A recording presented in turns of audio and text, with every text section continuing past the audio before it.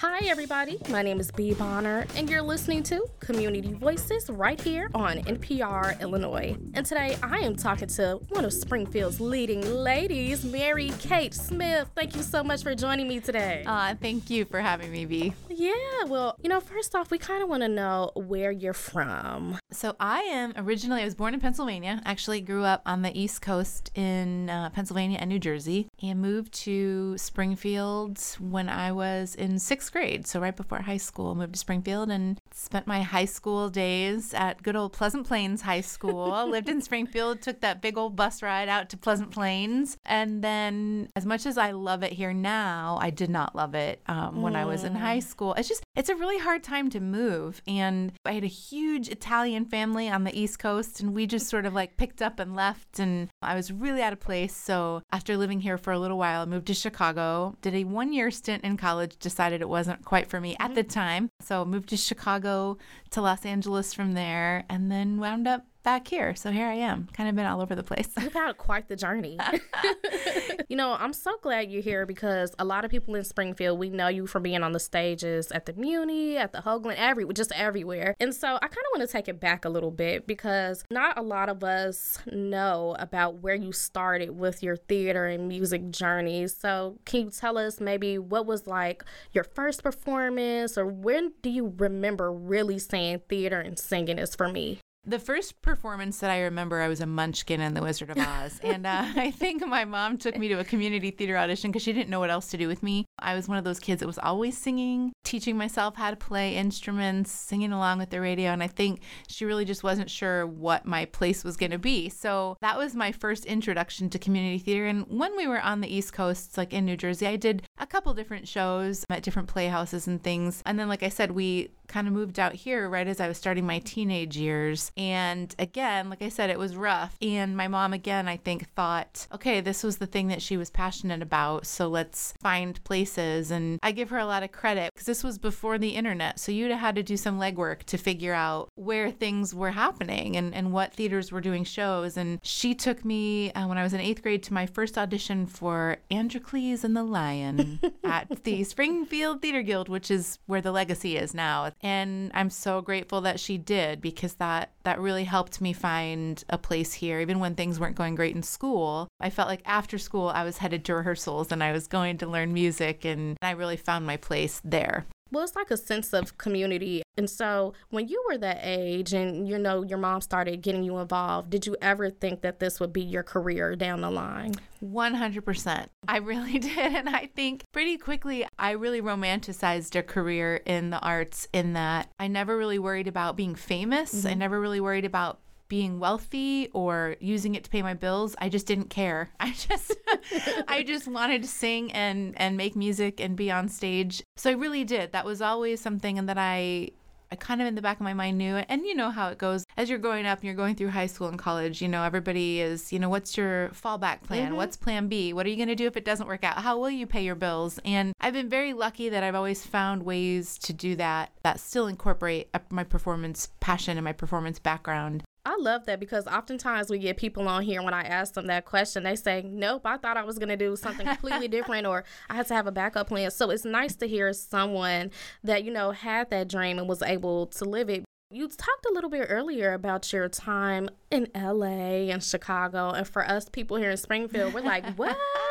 So how was that transition to these different places? It was different every time. Growing up in New Jersey, I always imagined I would wind up in New York City. Like, we were not far from there. We went there. So for me, it was like, okay, as soon as I get through school, I'm just going to go to New York. And like I said, whether it was just me in a backpack and I would just figure it out. Mm-hmm. But when we moved here, Chicago kind of became that for me. Mm-hmm. It was the closest, biggest city where I could make music. There was a theater environment. So after I graduated high school, I did go to school for a year studying musical theater. I loved it, but once it became work, I was like, oh man, I don't know. Yeah. I don't know. I mean, I love singing music. I don't love music theory, so I had to sort of like figure out what parts of that I was going to really devote and be passionate about. So I did kind of pick up and just moved to Chicago, and it was scary. And I moved with some friends, so I wasn't ever on my own, but it wasn't as scary as it might be for most people. I think just because growing up where I did, it was something that I kind of always knew would be part of my path. But Chicago was great. I moved up there and was really fortunate to start doing theater and playing music right away. Sort of lived in a very bohemian 3-flat apartment in Lincoln Square, where I tell the story a lot, which now it horrifies me, but I don't know how we survived. But there were all these artists that lived in this house in different floors. And if there was one month where one of us couldn't pay the electric bill, we would just run extension cords up to that apartment. And, if it was like somebody was having a good month and they were going to, they had booked a lot of shows and they were doing okay and they were paying everybody else, So now I look back and I'm like, oh my goodness. Like, don't ever do that again. I do. And I think about like my own kids now, like, I don't know that I would want that for them, but at the same time, it was great. Like I said, I never worried about being rich or famous. It was really just about making ends meet. And then I started in a show up there called Tony and Tina's Wedding, which is a really long running dinner theater, pretty successful up in Chicago. So once I did that, I sort of had a steady theater job that sort of allowed me to do lots of other things while I was doing that at night too, just sort of experimenting with recording music and writing music. So yeah, it was interesting. One of my favorite memories about Chicago, I was actually one of my day jobs when I was there, as I started working for a nanny agency. And that was when I sort of realized how much I did miss the educational aspect of the performing arts. I would work with kids a lot during the day at day camps. Old Town School of Folk Music was right around the corner from my apartment. I did a lot of like music therapy with nonverbal kids. So I started to realize maybe this is something that I really enjoy more than I realized I did. But one of the things that also led to is I would babysit often for artists that were coming in to do work at the Steppenwolf. So they would come in with their families and I would be there to sort of help. So I started actually working pretty closely for some of the founding members, Jeff Perry, Gary Sinise, people that were coming in. And so I would oftentimes get to just kind of sit in on their meetings, sit on some of their rehearsals. So that was a really cool way to meet some people. I definitely had tons of just bump into on the street, that randomly happens. Celebrities. Yeah. I joke all the time that I at one point had coffee with John Cusack because we did actually share a table at a Starbucks in Evanston. But yeah, I mean, it's lots of really interesting people and cool connections being made up there. I love that. And did you have the same experience in L.A.? In Los Angeles, when I moved there, it was sort of like I felt like I had maxed out what I wanted to do in Chicago and I needed a change.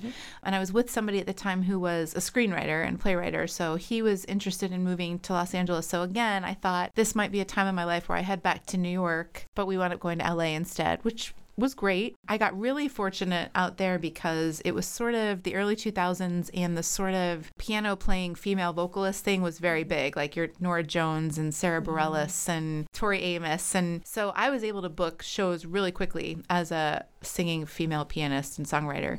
So my first show out there was actually at the Viper Room, which is owned by Johnny Depp. And I made connections really quickly, which was great on one hand. But what I realized pretty quickly out there is that it is really a constant grind and a constant hustle.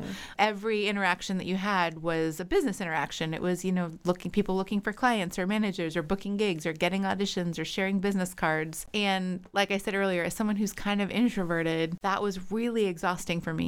It was sort of eye-opening because I felt like I was checking all the boxes that I wanted to check. Like that little 10-year-old me was like, yes, this is what we're going to do. And I was like, okay, I'm doing all this stuff, but I'm not loving it. And I couldn't quite figure out why, like what piece was missing. So while I was in Los Angeles, I had actually only been out there for a couple months and my dad got really sick and he was here in Springfield. I had a lot of really difficult conversations with him. My dad was a nuclear physicist, so he was never super on board with my professional decision to just be an artist. But when I was in Los Angeles, he was like, no, like, don't come home for me. Like, you just got yourself out there. I didn't listen to him, which I never listened to him. So I wound up coming home when he was very sick and he passed away in 2005. So then I was sort of at this crossroads of, okay, like I'm out in Los Angeles. I'd only been there for a year. I was making good connections. I was able to work in the industry, but I just wasn't happy. And losing a parent, I think, when you're feeling that way, yes, it's like you're at this crossroads and you've just literally like held his hand as he passed away. And I think it kind of just changed my perspective about what my time on earth was for. How could I use that performance background to just do good? Right. You know, it sounds corny, but I really felt like a real big perspective change. So I did go back to Los Angeles after he passed away for a little bit because I promised myself I wouldn't make a big life decision while I was just depressed, you know? So I went back and I hustled so hard, but it still just felt a little empty to me. So I came back here. And again, I still kind of thought, maybe once the dust kind of settles, I will not feel this way anymore and I will move to New York and do that. Like sort of that roundabout thing that I thought I would always do. Maybe now is the time. So I came back and I thought, you know what, while I'm here for a summer, I'm going to just see what's going on at the Springfield Muni Opera. Like that way I can at least put something on my resume. Like I'm not taking total time off and I can go out and do a show and then, you know, get going. And so we were talking again with Vanessa off air. They were doing Aida that summer, which when I had lived in Chicago, Aida was in workshops. So they were doing at the Cadillac Palace, they were doing like their pre-run, and a good friend of mine worked for Playbill. So he was kind of writing on Aida. So we went and saw it. I mean, it must have been a dozen times while they were in previews. And I would just go along because I loved it so much. And it was beautiful because I got to see the show change. You know, they were changing things and adding songs, pulling things out. So it felt like a sign. I was like, oh my gosh, they're doing it at the Muni. I love the show. I know the show so well. So I auditioned for that and really just kind of fell in love with the Springfield theater community.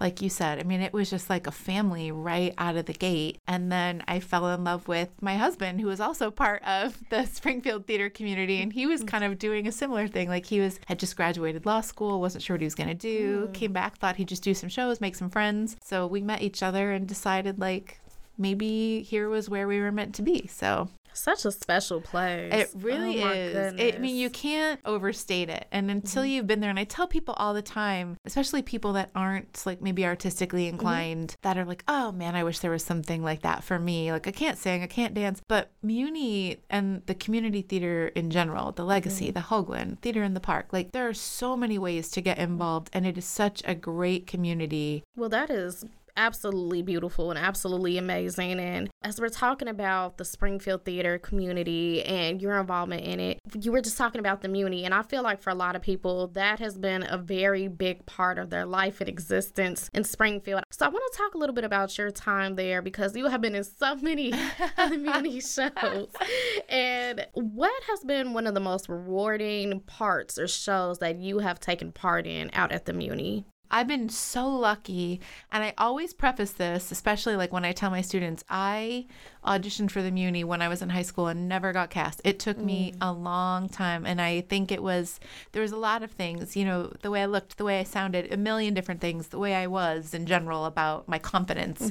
People always say, oh, you've done so much out there, and I always think it's important to say, like, you know, there were a lot of years where it was hard for me to find a place too.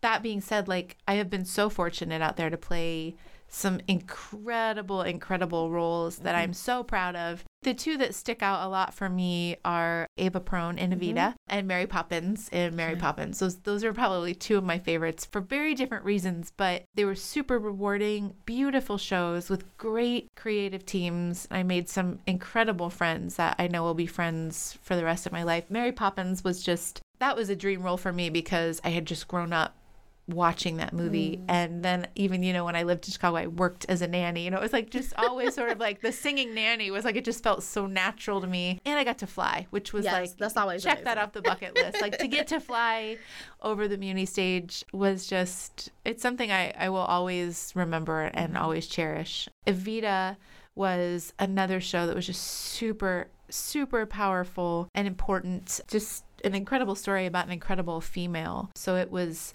as fun as Mary Poppins, but maybe heavier. I felt like with that show, there was a responsibility to really tell that story well and inspire people with that story. And probably the most important thing about that was it was the first time I got a chance to share the stage with my daughter Stella, who was also in that show. And so of all the things, that show moved so fast and there were a million costume changes. And so I felt like sometimes that show would start and I would just go and not really get a chance to enjoy it while it was happening. As fast as that show moved, there was one beautiful song where I got to just literally stand around on stage and these children just held hands and stood around me and sang. And I just remember watching my daughter and again thinking, this is so beautiful because I'm seeing her enter this community that I love so much and that I know will always support her and will always have her back. And it's so great to see your kids become passionate. People always ask me, like, is it important to you that your kids are passionate about theater?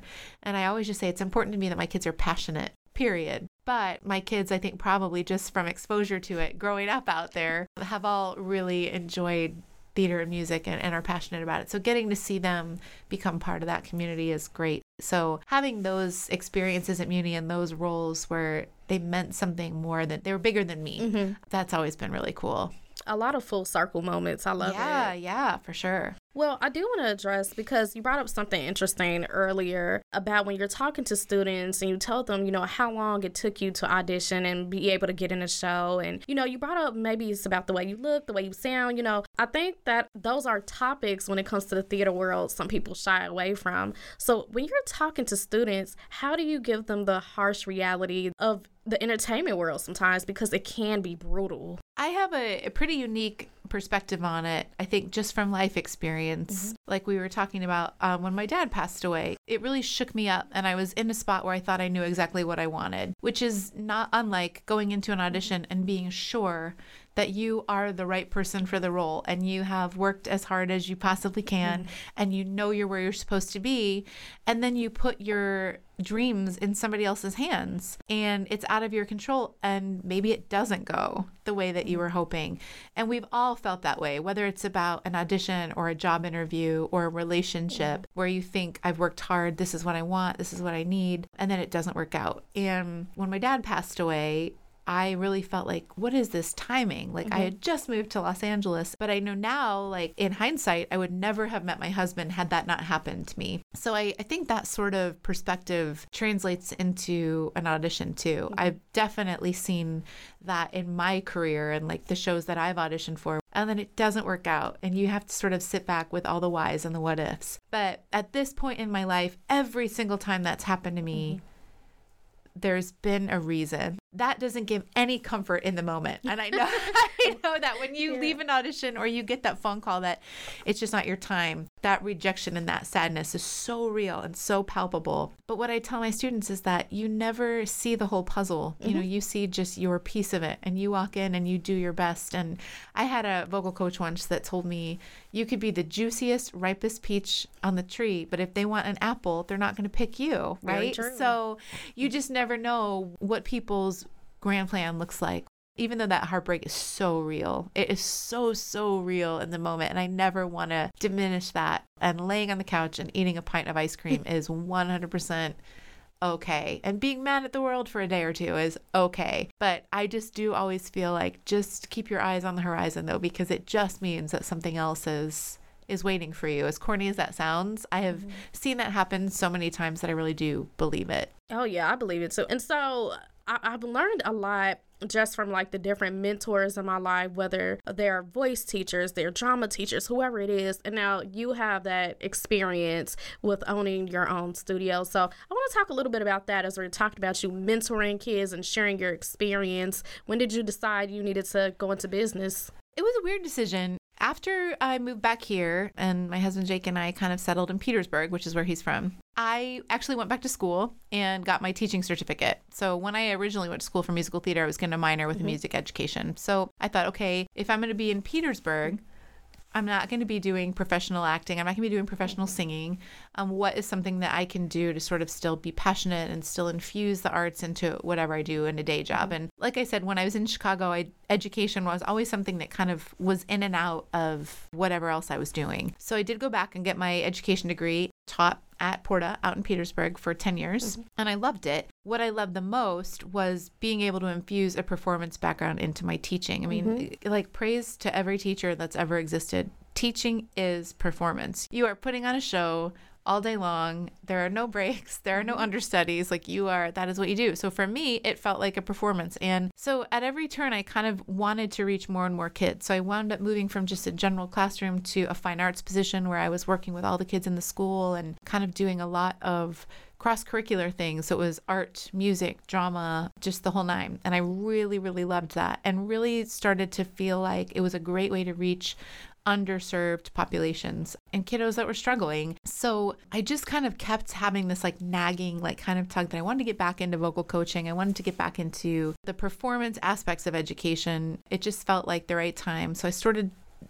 to look around at spaces in Petersburg. And Petersburg is we're like 25 minutes from Springfield, but it really was experiencing this kind of renaissance. There were just incredible businesses opening, incredible storefronts, incredible business owners, lots of female-owned businesses. And I just felt like it was just the right time to try something. So I decided to leave school and open the studio on the square. And I thought when I opened it that it would just be kind of like a little vocal coaching studio. And that was the space I was looking for. But I found this incredible building in Petersburg. But I thought, you know what, let me open up this studio and see if in a couple months we can kind of fill it with other people that are looking to do the same things. And again, we talk a lot about underserved communities in larger cities, but rural kids are oftentimes just disconnected from things that are going on in bigger cities. So I wanted to kind of provide some of the amazing things that we have here in Springfield, in Petersburg. We have just scads of people in there, over 80 students enrolled in private and class artistic opportunities of all ages, from birth to adulthood, different teachers in there all the time with everything from art and drama and music. And we've started to incorporate fitness and yoga, instrumental lessons. So it has really just blossomed. And so I really just felt really lucky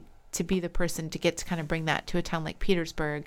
18 months after we open, we're going to expand in January into some bigger space. So yeah, we're in this amazing building, and Petersburg is just full of incredible architecture. So we've just been on the first floor of that building, which is great space. We've got 4 studios on the bottom floor that we rent out, that we use. And the upstairs space has been sort of in flux. So we're working on finishing it up now, and we'll move up into the second story to kind of offer some more studio space and rental space. And very excited about expanding and giving more people space to breathe and dream. And yeah, it's been great. Well, I think that is the perfect message to wrap things up for us here. I really love, like you said, community-centered and serving those communities that really need it. And especially here in Springfield and Central Illinois, we are so lucky to have you and others like you that really understand that message. So, Mary Kate Smith, thank you so much for being here today. Also, I know people are out there and they're like, how can I keep up with you? Where can we learn more about Studio on the Square? So, tell us where to find you or any other information like social media. Yes, thank you. TheStudioOnTheSquare.com is our kind of website hub, and we're also on social media as The Studio on the Square. We'd love to have people come out and visit and come to Petersburg, take a class, and then grab lunch, go shopping. I mean, it's the best vacation you can take. It's so great. But I love having the studio there to offer things as well. There are so many great organizations, arts organizations in Springfield. Of course, I lean into the theater ones, but the Hoagland Center and the Legacy and Theater in the Park and the Muni, just know that on the other side, there are people like with their arms open, just rooting for you and wanting that community to grow. So get involved. To listen to past Community Voices segments, please visit nprillinois.org. I'm Bee Bonner. Thanks for listening and good afternoon.